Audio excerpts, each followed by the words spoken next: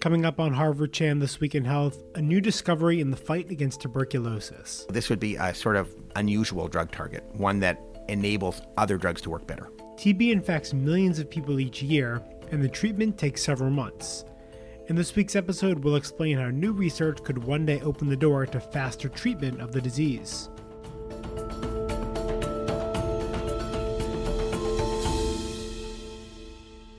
Hello and welcome to Harvard Chan This Week in Health. It's Thursday, June 15th, 2017. I'm Noah Levitt. And I'm Amy Montemuro. This week we'll be focusing on tuberculosis, which is one of the top 10 causes of death worldwide. And the statistics on the disease are staggering. According to the WHO, in 2015, TB sickened 10.8 million people and killed 1.8 million. Over 95% of those deaths occurred in low or middle-income countries. TB mostly attacks a person's lungs, and it can be spread through the air. The good news with TB is that it's preventable and it's curable. But the cure is not an easy one. People with TB have to take drugs for 6 to 9 months, which can be especially difficult in poor areas with few medical resources. In this week's episode, we'll explain how scientists are working at the cellular level to understand why TB is so difficult to treat, and to find new approaches to shorten the length of treatment for patients. I spoke with Eric Rubin, Irene Hines-Given Professor of Immunology and Infectious Diseases at the Harvard Chan School. A study that Rubin co-authored with Hesper Rigo and Rebecca Audette found that a single protein appears responsible for the ability of some tuberculosis-causing bacteria to evade antibiotics. We'll talk about that new finding and its significance in a few minutes, but first I spoke with Rubin about why TB is so difficult to treat. He says it's a question scientists are still working to pin down, but he offered some insight. It probably takes a long time to treat any infection, but acute infections, infections that occur in a few days and get better in a few days, are probably easier because once you kill 90% or 95% of the bacteria, you're done. But TB, we don't seem to have a very good way of getting rid of the bacteria. Our defense mechanisms aren't so good at getting rid of any residual bacteria. So we really have to kill them well. And what that means is that we know there's always a residual population left after short times of treatment. We have to extend that treatment to try to kill off that last remaining population. When it takes 6 months to treat a disease, are there any sort of consequences from that, or is it just really difficult in terms of making sure that there's enough of the drugs necessary to treat the disease? I think both. So the longer you take a drug, the more likely you are to have side effects of those medications. And because of those side effects, the more likely you are to stop early. And if you stop early, then you have an increased chance of having relapse disease. But of course, the logistics are super important. TB occurs in areas of the world that are poor. And in those areas, it's hard to maintain drug supplies. More than that, in order to ensure that people take their drugs, there's a large infrastructure that has to be built. So in TB, like other diseases, if you take your drugs for a couple of weeks, you feel a lot better. And there's not a lot of incentive to keep on taking pills if you don't understand why you're taking them. So the WHO has instituted a system called directly observed therapy, where every dose of medicine, which is every day, has to be seen by an observer. And in most parts of the world, that observer is a health professional, a nurse, or a health aide of some sort who's at a clinic. So people have to go to the clinic every single day to take their medicine for the whole course of their 6 months of treatment. That is really, really expensive. The drugs themselves are very cheap, but the infrastructure that you must maintain to keep that drug supply in place, to pay all those people, and the loss of work hours for everyone who has to go to the clinic every day is enormous. So there's clearly an incentive to find ways to shorten the treatment timeline for TB. And that's where those new findings from Rubin and his team come in.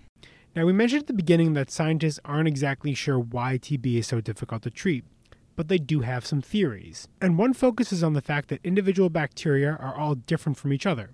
In other words, there's incredible diversity even at the cellular level. Here's Rubin again. Think about it like identical twins. So identical twins have the same genetics, and yet sometimes they turn out to be very different people, even when they're raised in the same environment. There are all of these stories of twins where one turns out One attempted to murder the other twin. One was raised as in Nazi Germany as a member of the Nazi youth, and another was raised in a Jewish home in Trinidad. So genetics doesn't determine everything. We know that for mycobacteria because if you take a culture, you take a bunch of bacteria, all genetically identical, all sisters to each other, grown together in one test tube, they all look a little different from each other. So there's variation that occurs outside of genetics. We call that phenotypic variation. And so we already know that the bacteria are different sizes, they have somewhat different growth rates, they have different shapes from each other. And we were interested in what can we determine at the level of a single cell that we can measure that's different. And the bacteria that causes TB, Mycobacterium tuberculosis, has an even further set of unique characteristics, says Rubin. When a cell divides, it creates so-called daughter cells. And in the case of Mycobacterium tuberculosis, those cells are physiologically diverse, making them less susceptible to antibiotics, which means that it takes much longer for TB drugs to eliminate all of the bacteria. But Rubin's team was able to shed important light on the mechanism underlying the cell division that occurs. They studied a similar bacterium called Mycobacterium smegmatis, and they found that without a specific protein product of a gene called LAMA1, the bacteria formed after cell division were far less diverse, which according to Rubin would also make them more uniformly susceptible to antibiotics. Each individual bacterium is different from every other one, and each has its own susceptibility to drug treatment, so that when you treat with drugs, some die very quickly and some die slowly or not at all. What we found was a mechanism that underlies that, at least for some antibiotics. And if we take away a specific protein that the cell normally uses, then they all become very similar to each other in terms of being killed by drugs. So would kind of like the application down the road be that you develop a drug to target that protein? I think that's right. It's a kind of unusual approach because this protein isn't necessary for the bug to survive. So if you made a drug that blocked the effect of this protein, it would do nothing. It might do a little, but it wouldn't do very much because the bacteria don't need this. However, if you treated with a second drug, then you'd kill all of the bacteria much more rapidly. So this would be a sort of unusual drug target, one that enables other drugs to work better. Now, Rubin does caution that developing a drug that affects that gene or its protein would be difficult. And that drug alone wouldn't be enough to treat TB. Instead, it might be something additive, a drug given along with the usual course of antibiotics. It would not only make the bacteria more susceptible to drugs, but they would also die much more quickly, which would be a key way to shorten the course of treatment for TB. But there are still many unanswered questions. For example, Rubin's lab is now trying to figure out how fast bacteria would die if the protein is inhibited or what type of dose would be required. And Rubin adds that this is just one of many approaches for advancing TB treatment.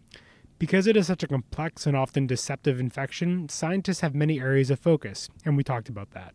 For example, some drugs have trouble getting to certain bacteria because they just don't penetrate into the inflamed areas where the bacteria are very well. And if we could improve drug penetration, that would help. There is a hypothesis that some bacteria go dormant, and they're tough to kill under those conditions. And it's been difficult to tell whether or not that is important because we don't really have a molecular handle on how to manipulate that. So when you say go dormant, what do you mean by that? These bacteria stop growing or don't stop metabolizing at a normal rate, and perhaps those bacteria in vitro in the laboratory are harder to kill. So it's possible that also occurs during infection. We just don't know. It could be infecting someone, but like a drug couldn't actually find it in the person's body? Or the drug just got to it and the bacteria didn't care. So it just didn't work. One of the mysteries of TB is something called, one of the great mysteries is something called latency. People get infected, and in fact, the number that gets thrown around is that a third of the world, 1.5 billion people are infected with TB walking around today. Yet they're not sick, and more than 90% of people who get infected aren't sick. More than 90% will never get sick. But we know those people can get sick if they become immunocompromised later, for example. So what's going on? Where are the bacteria hiding out? What are they doing during that time? And I think there are conflicting stories out there as to whether or not they're actually growing like normal bacteria do, or they're not growing and they're just sitting around waiting for some signal. And that was our conversation with Eric Rubin about tuberculosis. That's all for this week's episode, but you can always listen to past episodes by subscribing on iTunes or Stitcher, or stream this podcast anytime at soundcloud.com/Harvard Public Health.